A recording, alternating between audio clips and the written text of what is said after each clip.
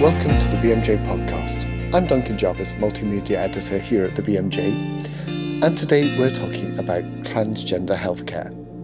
We've just published a practice article about how GPs can help patients access services, and a What Your Patient Is Thinking article about the experiences of transgender patients.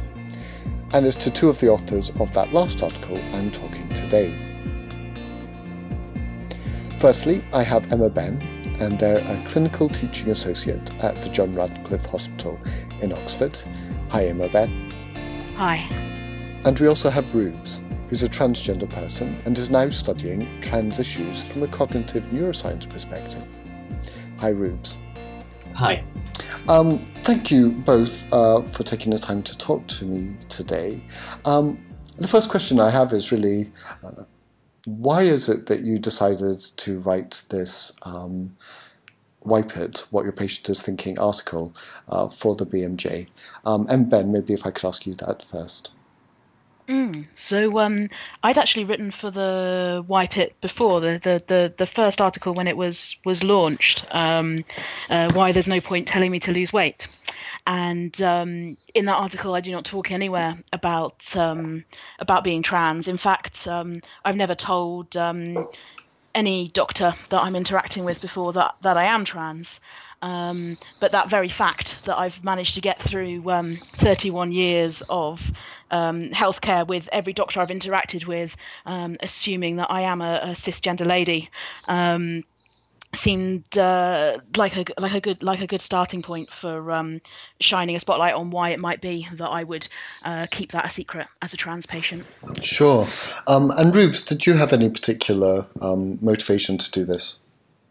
Yeah, absolutely. I think sort of almost the opposite from Emma Ben is that I all the doctors that I've interacted with since I came out as trans have known.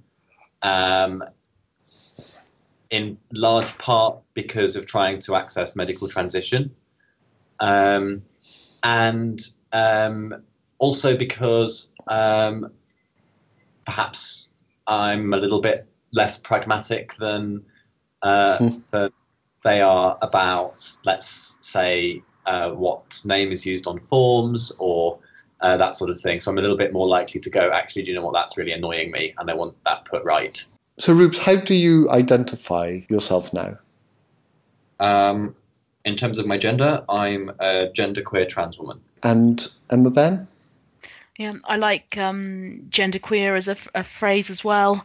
I also use non-binary sometimes, although that's defining myself in terms of what I'm not.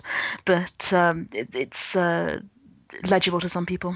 And Rubes, when was it that you decided to talk to doctors about it and start down the process of some medical intervention? Initially, I didn't really know exactly what I wanted to do about it. I spent a long time not realizing because I didn't know that it was possible to be trans, and certainly not to exist outside of the binary in the way that I do. At some point, I got very depressed and started to figure out what was going on and thought, well, I should talk to an expert, basically. However, by the time I actually got to the gender clinic was maybe 2 or even 3 years after I was initially referred. By that time, I already knew quite a lot about what I wanted. So I went into the interaction wanting something very different out of it than what I thought I was going to go looking for when I first sought referral. And during that period of waiting, I was with one GP for the whole time. So he obviously knew what was going on. And I still think really that the purpose of a gender clinic should be, given that they're often mental health professionals more than anything else, should be about helping you to work out exactly what it is you want. And by the time I got there, I knew that I couldn't expect that to be what I would receive. And what was your experience like there? Well, my first few appointments were difficult. I took my genderqueer vicar came with me, for the first few appointments. And that helped a lot because I felt like I had somebody there who is better at being intimidating than I am and to sort of back me up. So therefore I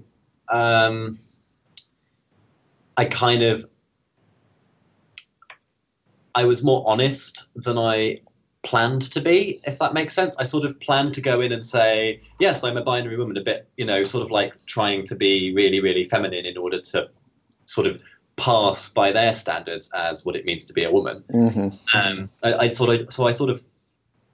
of did that a bit, but then I also said, like, when they would like ask very direct questions about my gender, I would say, but it's more complicated than the framework that you seem currently to be working from accommodates.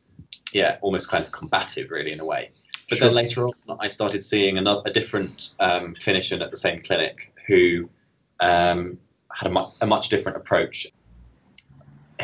I feel like some of the clinicians seem to have an attitude that gender is a binary, that it matters what your genitals look like in order to be a proper woman or a proper man. So I felt like they were putting a lot of roadblocks in my way to getting to where I wanted to be,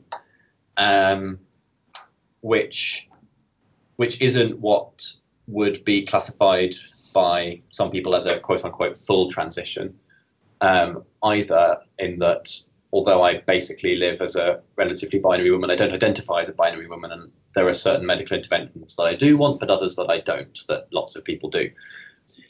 I was very apprehensive about disclosing that I didn't want surgery, and actually never disclosed to any of the psychiatrists I saw. Only once I got moved to Robin, who's a psychologist, did I mention that, and he was kind of like, "Oh, that's fine."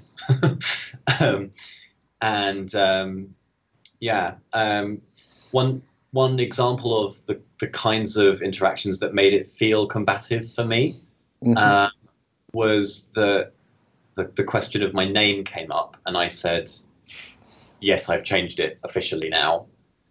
And he said, "Oh, well, but shouldn't you have changed it to Ruby?" And I said, "Well, I have a cousin called Ruby, and also no, because I feel like Rubes is the right name for me, and I don't feel like Ruby is the right name for me, and it's my name." And he sort of started trying to persuade me, saying that people would be better able to know what they were expecting if I used that name, which I found very inappropriate, because it's my name. It's not, up for debate.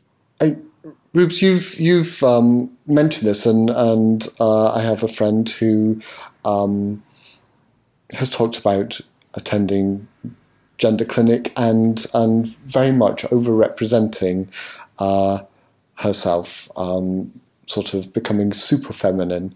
I think the words she actually used was saying dressing like a granny, to try and conform to someone else's idea of what her gender would be in order to sort of successfully access those services.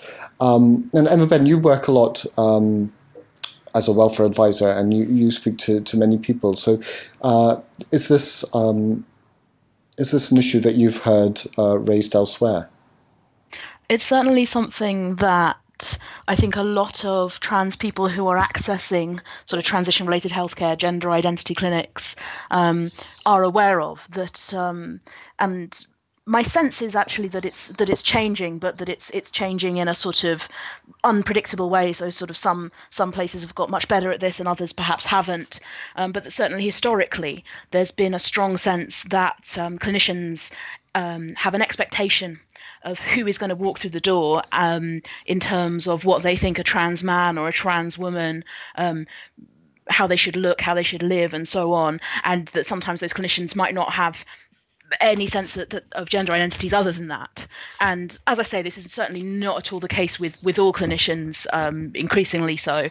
But it leads to a situation where a lot of trans people feel that, particularly seeing kind of the stories of people who have gone through gender identity clinics 5 or 10 years ago, that they must present themselves in a very stereotyped manner in order to be perceived as appropriately trans and therefore entitled to the treatment that they need to live. And it's sort of a pressure that so I know, for example, somebody who's identifying, just looking at friends, people that I know, the sort of speed with which a binary identifying trans man who sort of dresses in a certain way and has a girlfriend and has a stereotypically masculine job, he would be referred for top surgery much more quickly than a friend of mine who was genderqueer, maintained a gender neutral name and presentation, and needed top surgery just as much to alleviate dysphoria and sort of facilitate sort of social integration, but had to wait many more years for the same referral because of not fitting the expectation of what somebody seeking that kind of intervention should be like. Yeah. And that's in the gender clinic where you'd have thought that some people would have experience of this or at least thought about this. How is it in the world of general practice where, this is, people don't see this on a sort of day-to-day basis? You mentioned that you were with your GP for a year before you were able to access services at the gender clinic. So what was your experience there? I think in my experience, I haven't had many experiences with GPs being actually being transphobic. I think they can be a bit unsympathetic, or I in particular that GP who first referred me was a little bit unsympathetic about things around the administrative process, and also he wasn't up to date on what the process was, and as a result, I was made to jump through extra hoops that didn't need to be jumped through. So there was that. Other than that, my experience has mostly just been that it's kind of more the admin side where GPs can be a bit tricky. You've mentioned a little bit about the admin there, which I think sort of brings us onto the question of pronouns. It seems like, the systems, everything that's built in primary care asks doctors to kind of class someone as male or female, on all the forms and everything. So Emma Ben, perhaps you could take us through what you've said in the article about the use of pronouns.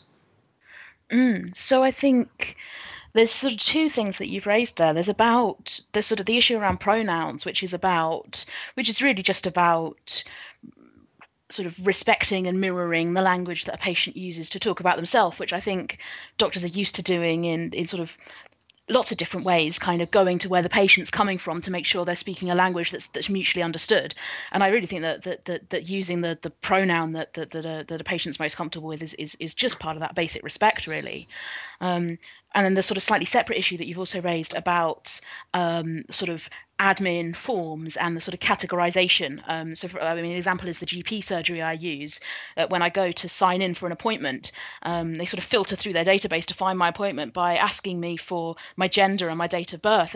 And of course they only have male and female as their two gender options. And it confuses me because obviously date of birth narrows down to sort of 1/365th of their database, whereas gender only splits it in two. And I do wonder that the sort of the usefulness even of the admin system being set up that way, whether it is entirely sort of thoughtlessness that leads to the system being that way, because I can't, it doesn't immediately strike me as a particularly useful way of narrowing things down to find my appointment in a system.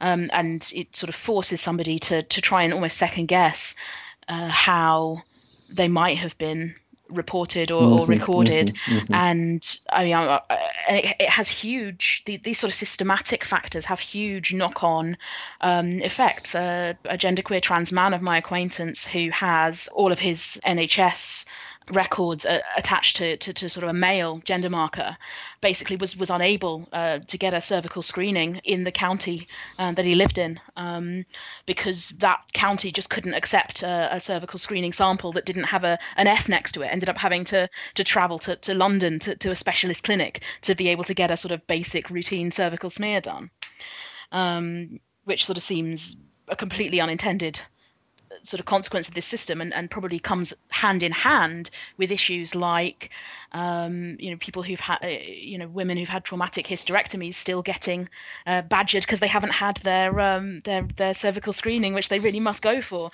It's obviously not just trans people that these kind of unthinking sort of overgeneralizations will impact. It's just, I think we're the sort of the most acute case, or the case where it becomes most apparent that these ways of categorizing people just are insufficient for the purposes of a medic who needs to understand people's anatomy and their physiology in more detail. Sure. And I also wanted to ask about the importance to a trans person of being correctly gendered. I think there's a really nice quote in the article, and I'll just read it out. It says, "One of the first things I did on meeting my new GP was tell him that I'm trans and use gender-neutral pronouns. 18 months later, he was reading his notes out to me as he typed them up, as usual, and he used the gendered pronoun for me, then immediately corrected himself and apologised. He'd been getting it right all along, and I hadn't even noticed. It was a lovely surprise, and I trust him even more." So I suppose that speaks to the importance of GPs doing as you said, and mirroring the language that trans people use. And I suppose this brings up the idea of microaggressions and what it feels like to be misgendered. Are you able to tell listeners about that at all? For me, as somebody who doesn't always tell people that I find they pronouns a lot more comfortable, it's very different to be misgendered by somebody who I haven't asked to use any different pronoun, who's just made an assumption about what my pronoun is by looking at me. That hurts in a very generalized way. It's another little needle, little reminder of, oh yeah, no, the world really isn't set up for people like me.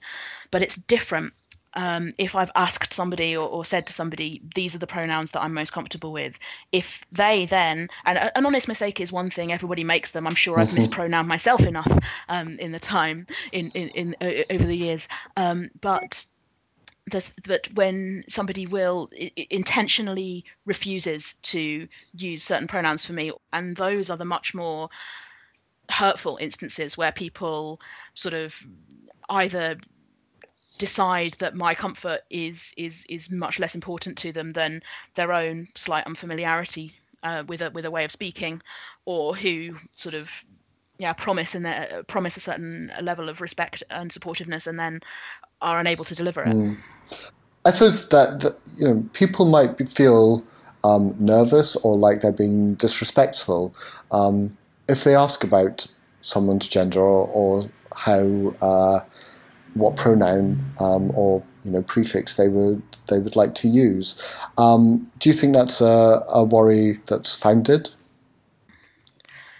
I think that those are very different questions. Asking about somebody's gender is quite a personal question in some ways, and sometimes has a complex or an uncertain answer. Whereas, what title should I use on this system, or what pronoun should I use in this letter? Those are quite matter-of-fact questions that are not always, but I think are much easier to answer without necessarily, sharing unwillingly of oneself or sort of being vulnerable in a difficult way. And they're quite often sort of huge marks of respect and safety.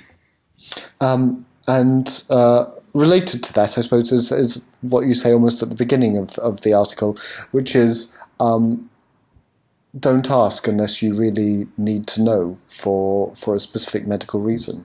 It's thinking through why you're asking for somebody's gender. So in a in a sexual health screening context, somebody might ask me about the gender of my sexual partners. And I've asked many, many people about this over the years. And as far as I can tell, what they're actually trying to get at is what likelihood is there that I've engaged in certain kinds of high risk acts? And actually, my partner's genders has very little to do with that. And actually, the question they're asking and the information they want aren't as closely linked as they think. And I think it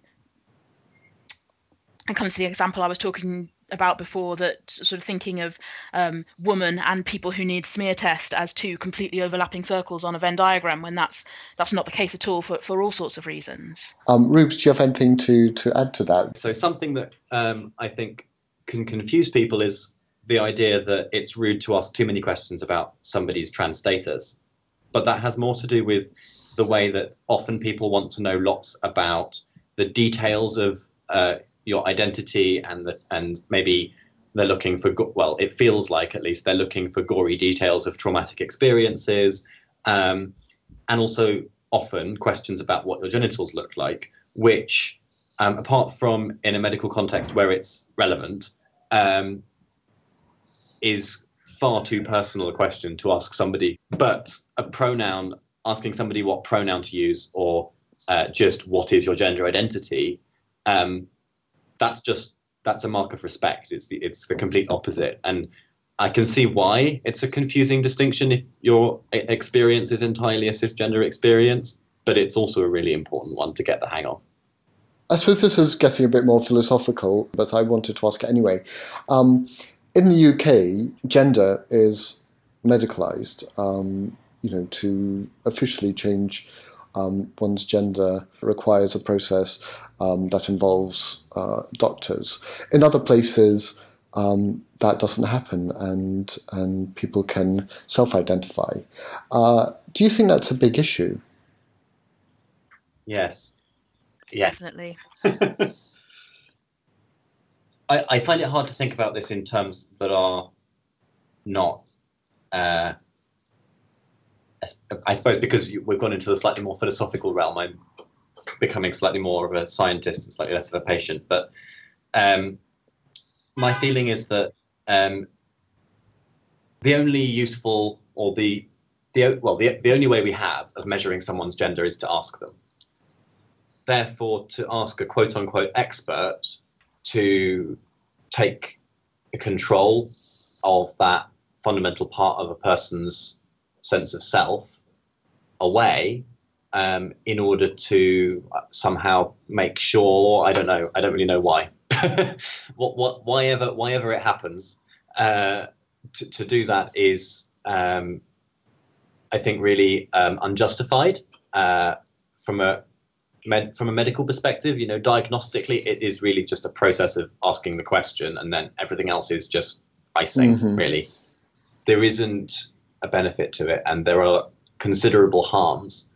The most significant of which, I think, is actually the sort of personal feeling of having that sense of agency taken away from you. The right to be who you are on your own terms is so, and this is also part of why pronouns matter so much, is because as trans people, our right to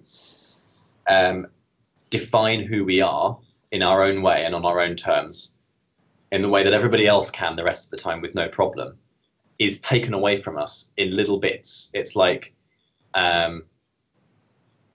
pronoun misuse here, wrong title there, all of those things. It's like it takes another blood sample and another blood sample, and then we're exsanguinated.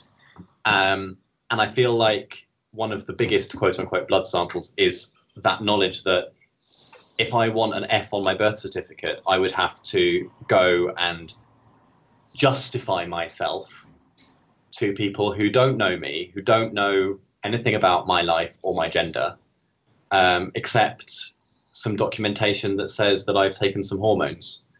And that really is all they have to go on. And so I think that that in and of itself is a really big problem.